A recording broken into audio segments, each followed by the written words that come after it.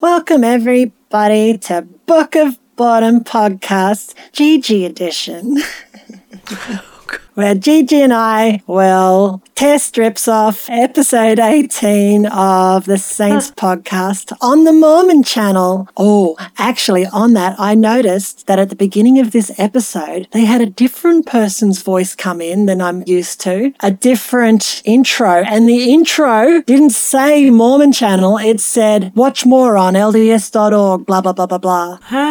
But they didn't catch it all because at the end of the show, Ben Godfrey does his outro and he still mentions the Mormon channel. Oh, well, that's of the devil. They're trying to patch it up, but they fucked it. They can't get it out. They can't rewrite history just like they did in 1984. No. It's always been this way. This has always been the way it's been. No, it isn't. It was just last week that you were all saying Mormon. You know what? You're right. It is so 1984 when they rewrite history. You can never erase every scrap. So that's what we're going to do today. We're going to tear the Saints podcast a new one in a series I called Roasting Saints. We've actually got a good chunk of Sarah Eyring talking, which is lovely. Aw, your favorite. My favorite. I'd probably hate her if I met her, but anyway. Sarah. She has a lovely voice and is probably fugly. Sorry, Sarah. I mean, I'm fugly. We were all fugly, Sarah. No, not with that voice. It's not possible. Gigi's not, though. She's a very nice-looking woman. I know you can't see her, but, you know, there you go. For a 50-year-old lady. Yeah.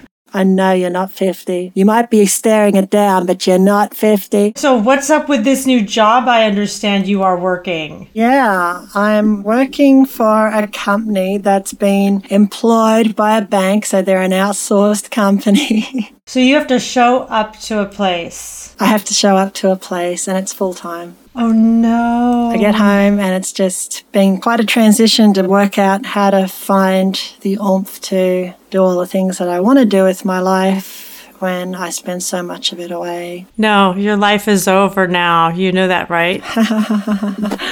I gotta make it work. Do you see how much weight I've gained in my face since I went back to work? I've stopped doing yoga. You're a little bit rounder in the face. That's not always bad. Right? I mean, I lost weight while I was on that cruise because it was so hard to find food.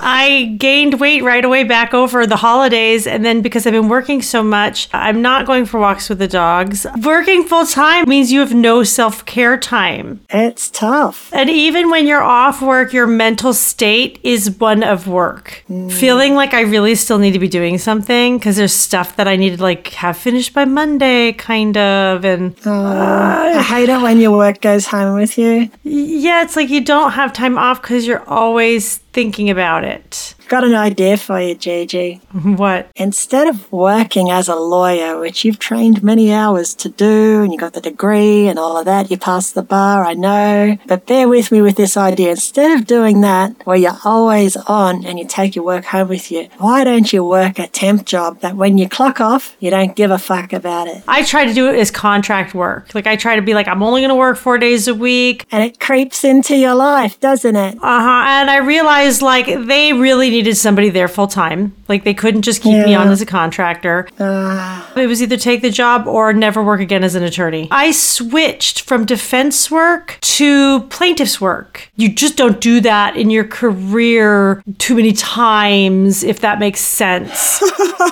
Yeah, so I realized once I had started working for this guy who was on the plaintiff side, like there was really no going back to the defense really. Yeah. Because I was starting to be on cases where I was suing people that I would need to defend if I ever went back. And that's a conflict. You can't do that. So like you don't switch back and forth. So when I took this job, I was like, okay, this is either my job until I retire or like just go do contract work. I do something else or I become a stay-at-home lady. Like what is that? Become a stay-at-home TikToker.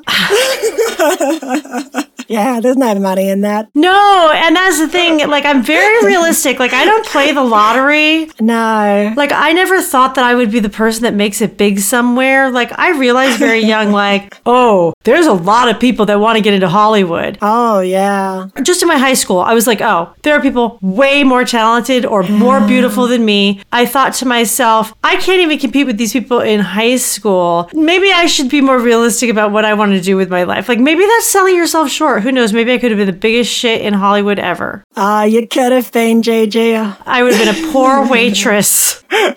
Probably until I was a bitter old waitress. Yeah, I think there's a lot of people that do that, hey. Right? So how many days have you been back at work now? It's been a bit over 2 weeks. I just got my first paycheck, and that's kind of a relief. I mean, that's the whole point of it. Are the taxes as bad in Australia as they are in America? I don't know. They didn't charge as much. It was about 10% when I looked at the first one, which I thought it should have been more than that. What are your taxes like? 1/3 gets taken out is how I feel. Oh. I don't know if that's correct, but it seems high. But I'm in California because I pay federal and state. Right. And your income would be a lot higher than mine too. If I was in the next bracket, I would probably have 20% taken out or something. I don't know what the rates are. The tax brackets, the way they are in America, it's like you have to earn a lot more than I do to be in like a higher tax bracket. Oh, really? It's just so weird. Yeah, I should know what the tax is. I should educate myself on that shit. But you know what? There's only so much time in life, and I want to enjoy it. Right? I'm starting to realize that this is all bullshit. It's all bullshit.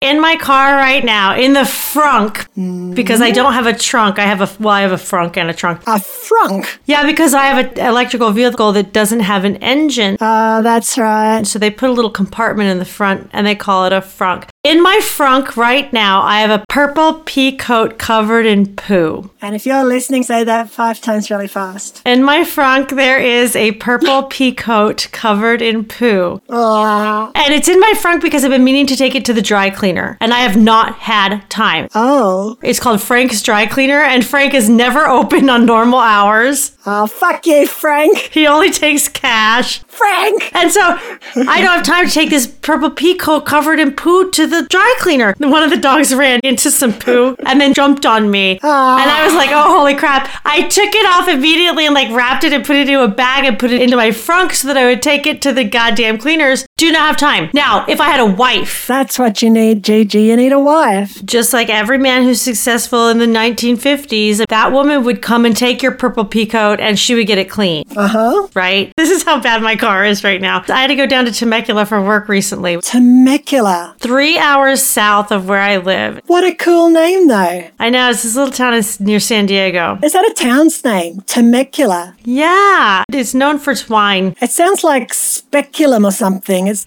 brings up images of the gynecologist. I think it's like an indigenous tribal name of an area. Dear. Yeah, definitely. Temecula Creek or something.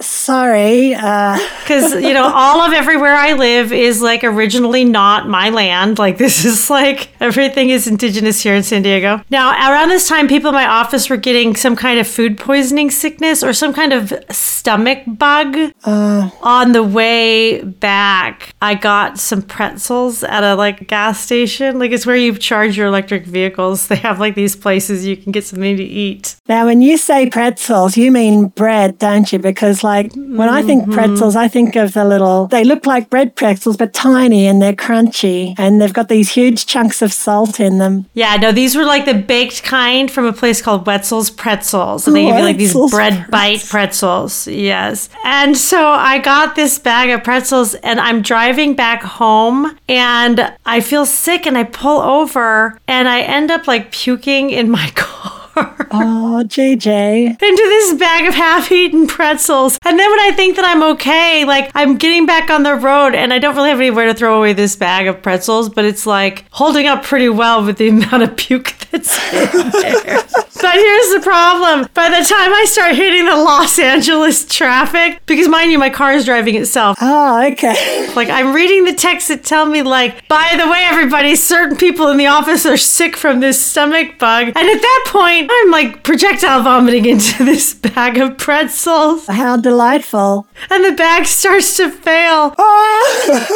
So I had to make a decision on what item of clothing I had on me that I was going to sacrifice to like put under this bag of pretzel puke. That's lovely. And the next question is how many things was I wearing? How many things were you wearing, Gigi? 2 items. Yeah, like a top and a bottom. No, I had like a sheath dress and a jacket. And at this point, in the front of my car, I have a purple pea coat. Oh, dear. Covered in poo. And it's still in the front of my car. And now I have a bag of puke-covered pretzels. And that's sitting in the well of the vehicle. And then I have my suit jacket, and that's like periwinkle color.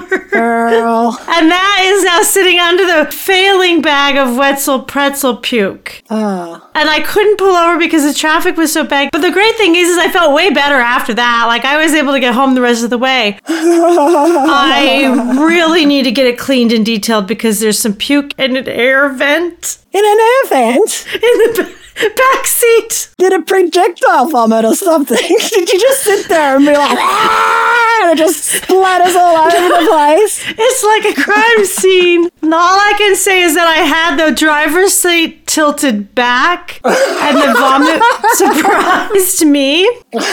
All I had was Wetzel's pretzels and a bag of Vermont cheddar flavored kettle cooked chips. Oh. I have to say, the vomit did not taste bad at all. 10 out of 10. If I had to vomit. Cheesy. But of course, at this point, I'm thinking to myself, like, why the hell am I working? Like, Yeah. Brad's on vacation. He's going to do like the Grand Canyon, all this shit, and I'll be working. Well, you've got to have little things in your life that are little holidays. You got to work it in. Otherwise, it'll never happen. When are you going on a holiday? Oh, I don't like going on holidays.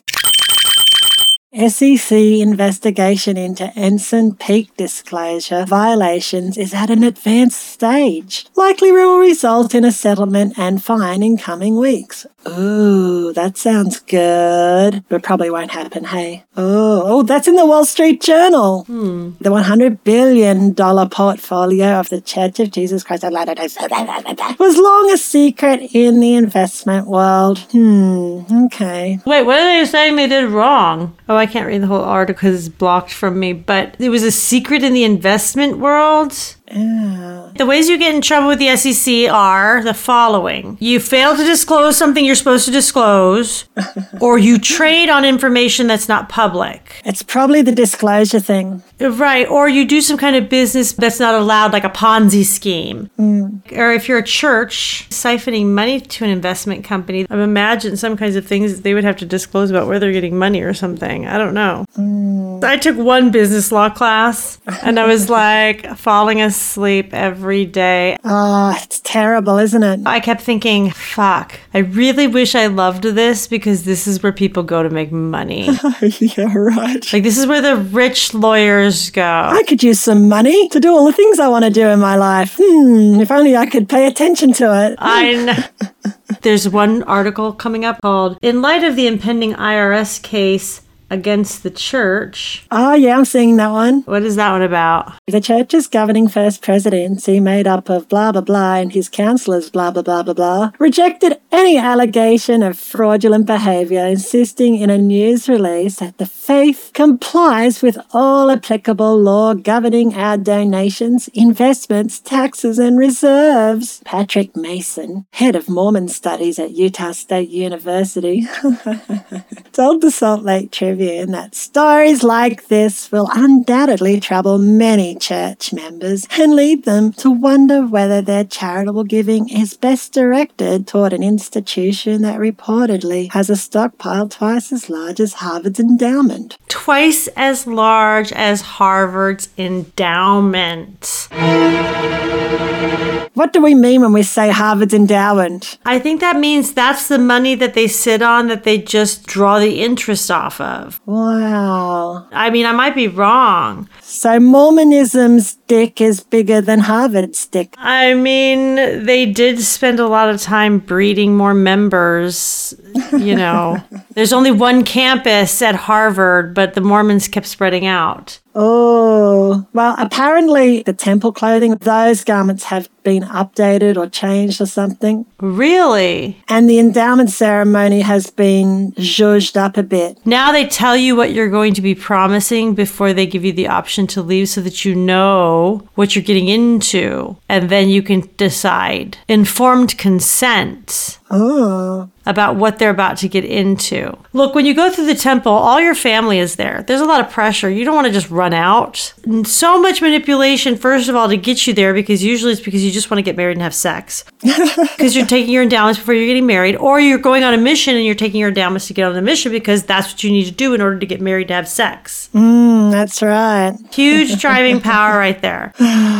So then you're in a room with all of your family in a weird getup of clothing that you really don't even know what the hell is going on because nobody will tell you. And then they tell you that you can leave if you want, but they don't tell you what's about to happen. So you go along. Right. So they've kind of changed it. So at least they tell you that you're covenanting to give all your time and your talents to the Lord. By the way, there's another topic we need to talk about because Ed and Divchina keep messaging me about all things that are weird and horrible and interesting Mormon. Have you heard of Chad and Laurie Daybell? Oh, yeah. And it looks like they allegedly may have killed their kids or something. Yes. And even if they didn't, the whole story is just wacko. So Laurie was arrested. Chad was arrested. They're both in jail pending trial. Neither one of them made bail, obviously, because the charges are so horrendous. And also, it's not just their children. Some of the allegations is that they killed their spouses as well. Like Laurie was going through a divorce and her brother killed her husband. And Chad's wife, we think, died of poisoning, but think they had to exhume her body to test it. And I'm not sure if the results have come out on that. They just arrested her within the last 2 years. I mean, this could take 3 to 4 years to go to trial. Well, theoretically. If they don't plead guilty and if it does go to trial, it will be all over the news and then it'll be a torrent and it'll be a 2-week to a month hullabaloo. Because they're going to try them separate, not together. So it'll be one after the other. It'll be a whole thing. I don't even know. Right. One of them is going to make a plea deal against the other, I bet. Buckle up. And we'll see. The insanity is going to get gruesome and also just comical at the same time, I'm sure. Just it's got something for everyone. Yeah, the Mormon overtones and undertones and weirdness and... It's complex and bonkers. The whole thing's bonkers and it's all bonkers. Based on very fundamental Mormon ideas. And conspiracy theories that arise out of Mormon fundamental, like... end time stuff. Second coming and... Yeah. I mean, look, I have been to a lot of Mormon functions and not one event ever encouraged me to commit murder. No. So this is not a normal activity for Mormons. Like, this is not what they're about. Not for the mainstream church. Right. But it is interesting to see, though, how to some extent the dogma and the ideology can be put into a situation where it warps somebody's brain. Absolutely. So what was the clips that we were going to listen to today? Just 4 clips. Sarah surprised that Smitty bought the Book of Abraham sourced from a potentially shonky antique dealer. Is that the clip I'm listening to? That's the one.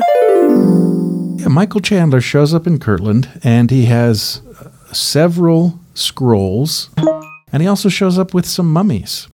And the story that he gives is that they have, through several transactions, came from Egypt, and they wind up in his hands in New York City, and he then brings them to Kirtland. It's all above board. He's a businessman. This is a time when there's great interest in Egypt. So this was a fairly common thing that there might be artifacts and kind of traveling around, and people would come and pay to see those. I think it's so interesting that Joseph actually, he purchases some of those artifacts, including what I didn't realize was the Book of Abraham. I had no idea that that's where that book came from. Maybe others know, but maybe other readers will be surprised like me that that's where that came from. I didn't know that. Tell us a little bit about that. Like all curious people in the community, Joseph comes out, he looks at things. Michael Chandler lets him take the scrolls and look at them closely. And Chandler was aware that Joseph had translated gold plates, that there was a Book of Mormon. Joseph has time to look at the scrolls, and then he comes back and says on at least one of the scrolls somewhere, there were writings that could be traced back to Abraham. It's important to remember that Abraham wasn't the person who wrote on that particular piece of parchment. We actually have a couple of fragments in the Church History Library. We've used historical dating methods to date these fragments to 200 or 300 years before Jesus Christ. So someone would have copied Abraham's writings onto one of these scrolls, and that would be the thing that Joseph encountered in the 1830s. Wow, that's incredible. That's where the Book of Abraham comes from in the book in the Pearl of Great Price. Yeah, he bought this parchment. It has nothing to do with that because now we can translate it. Back then we couldn't because the Rosetta Stone came after this, so they didn't know what was on it. But Smitty takes it, looks at it for a bit and goes, oh, there's definitely something from Abraham on this. I'm going to use this as my prop for my next little book of horse shit. And they don't have really any records of how he did this. They've got some notes that he made in English, but that's it. He just made the whole fucking thing up. Turns out the manuscript is about something completely different. It's about some funeral thing, nothing to do with Abraham. Wow. But they're justifying it in the next clip about the translation process, but yeah. Wait, did they recognize this is not what those things say? They don't say it specifically, but they say other things to explain away the translation process, because obviously it wasn't a translation. It's like 1984 again. It's like, let's change what the word translate means so that we're still okay. How was it translated? Oh, that's easy. Remember that translate equals fib. What was this translation process like? An important starting point for all of the translations that Joseph did is to think about the word translation. We commonly say Joseph translated the Book of Mormon, the Book of Abraham, the Joseph Smith translation of the Bible. In all cases, we use the word translation. In all three of those, the process was different. In the Book of Mormon, Joseph looked at a seer stone and dictated words to a scribe.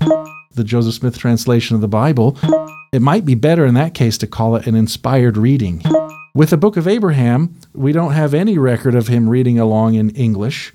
We don't have any record of him using a seer stone or another object. We see him taking some notes, but those notes don't account for everything produced in the Book of Abraham. We see him taking some notes. You mean of his thoughts? He was journaling.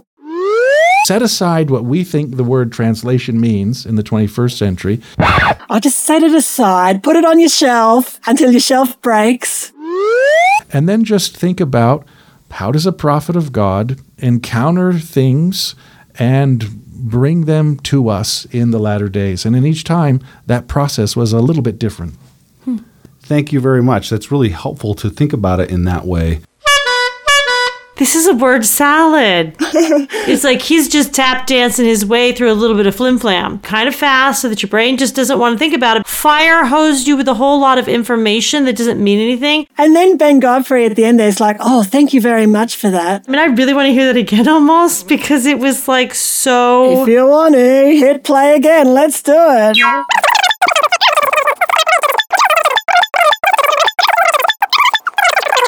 Bullshit. Okay, the starting point is to think about the word translation. Bullshit. They're saying we don't know what they mean by translate. Means something different with each of his works. Because each thing is different. Could be a stone, it could be just inspiration, perspiration, masturbation. So when you're thinking about the word translate, really think about what it means for a modern, quote, prophet who's really just a middle-aged guy who wants to get laid with a bunch of women that he hasn't really married and who are underage. And he's got to convince people how to give him money. So that's how that modern-day prophet talked to God and translated things that God wanted him to hear. He just translated his desires into actions, essentially. He translated his erection into a revelation from God that he should marry Fanny Alger. It's called the Erection to Revelation Pipeline. Do you want to know what that looks like? I'm gonna show you what that looks like using a drawing. Okay, so this is my stick figure from the erection.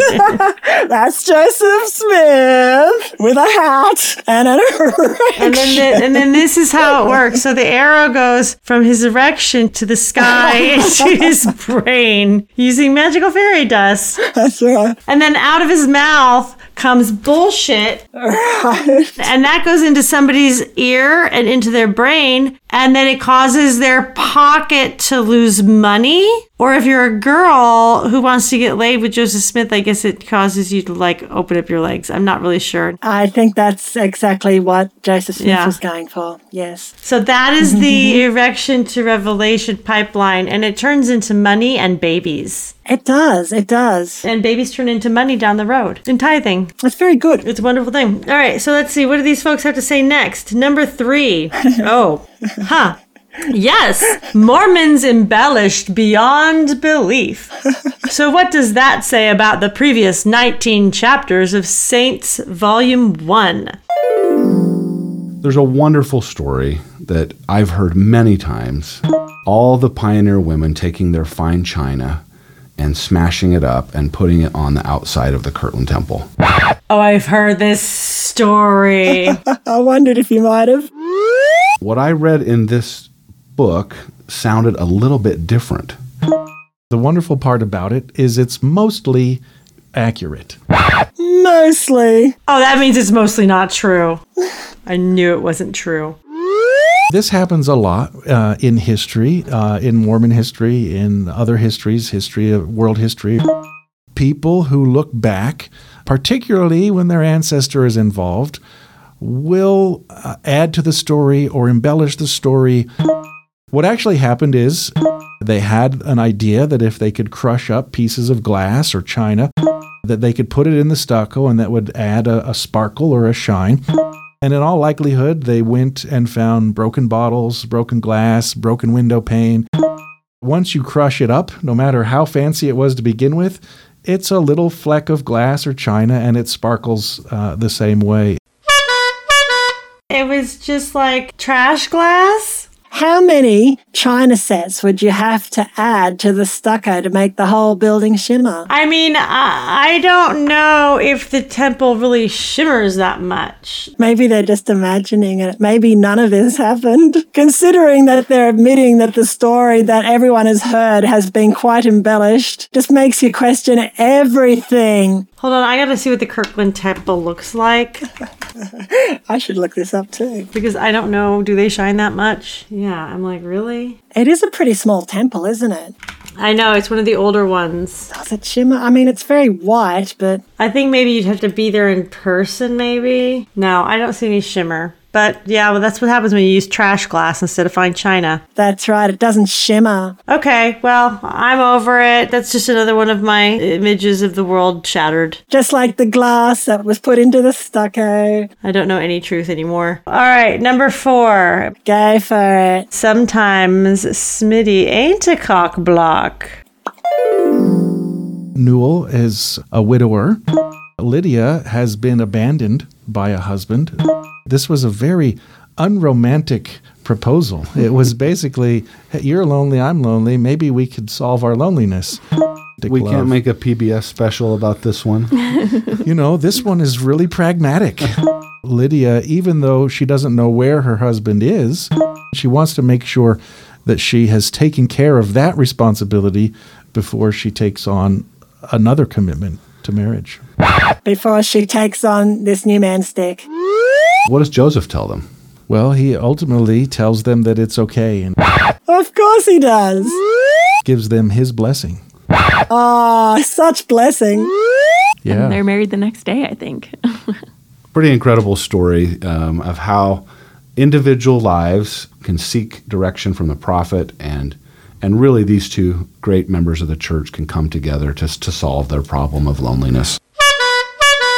Oh my God. Usually we hear stories about sending the men overseas and the women being sexually frustrated at home and the men being sexually frustrated overseas, so they end up fucking other women overseas. And Smitty just cashing in on all the ladies left behind. That's usually what we hear. But no, this time he actually facilitated the fucking. Oh, he's like, don't worry about that husband that ran off. It's the correct answer. Absolutely. Your husband left you. Cool. Move on. I mean, when you've racked up like 15 wives already, you can be a little generous with your friends and let them get a few. Especially when she's already basically like a divorced floozy that the first husband threw off and didn't want. So you might as well pawn her off on somebody to take care of her. It was such a pragmatic idea.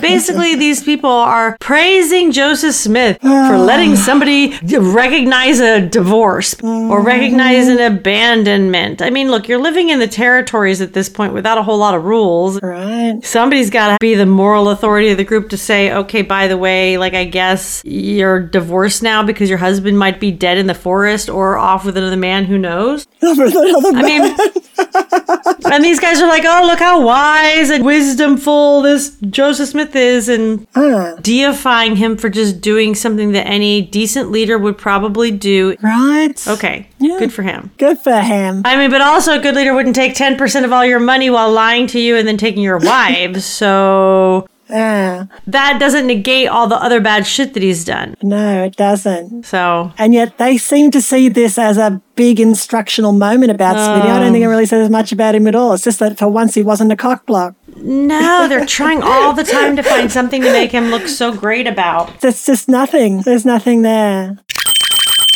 One thing I wanted to say, to me it sounded like Sarah was really surprised that this is where that book came from. And even Ben Godfrey at the end, I feel like he was forcing out that thank you that he said, thank you for that. That really helps, or whatever. And I know that Jones disagrees, but I think this historian once again might have been a little bit subversive because he's just telling you the facts. And if you just look at the facts, Joseph is a con artist. He made it up. He made it all up. He just told you that he made it all up. That's what that historian said, if you just listen. Yeah, I feel like, though, there's an argument to be made that they're taking the sting out of it. Well, that's what Jones says, too. By the time you're listening to this podcast, like, you might be doing it to try to convince yourself more, to, like, remind yourself so that you can sound more knowledgeable about the classes that you're teaching already. You're already in the church. Your diagram showed how it was translated. Very good. Yeah, I'm just very hopeful that this diagram helps. If you feel comfortable, please send me a copy of that, and that can be the artwork. That's great. I might clean it up a little bit for you before I send it. It'll still be very, very quick and dirty. Just like Joseph's relationships. Just like his short, sad life, yes. Well, thank you so much for investigating Mormonism with me this week, once again. Once again. In all its goriness and bodily fluids. Of course. And good luck surviving your new job. Are you going to be alive for much longer, do you think? Oh, yes. I'm making it work. This is just the way it is. I couldn't make my own business work, so now it's back to the grindstone. That's all right. I will still make wonderful things happen, but maybe at a slower pace. Actually, I had a really funny story this week. So we were listening to people take calls, right? Because we're learning about it, and we're going to take some calls next week. And something stuffed up with the dialer. The hold music, which is this crazy jazz sound. Oh, no. This new caller came in over this jazz music, and he was hearing it too, and he's going, it's not coming from me. So he was very unimpressed. And then they just decided to okay, we're just going to work with this. So he starts to explain his financial issue that he's called the bank about, and it just made it all sound like a Carry On movie or something. Oh my God, that would make me so crazy. I wouldn't be able to continue. I would be like, let me call back. I laughed so hard. Oh God. All right, I'll talk to you later. See you, Gigi. Bye. I guess this is my new normal.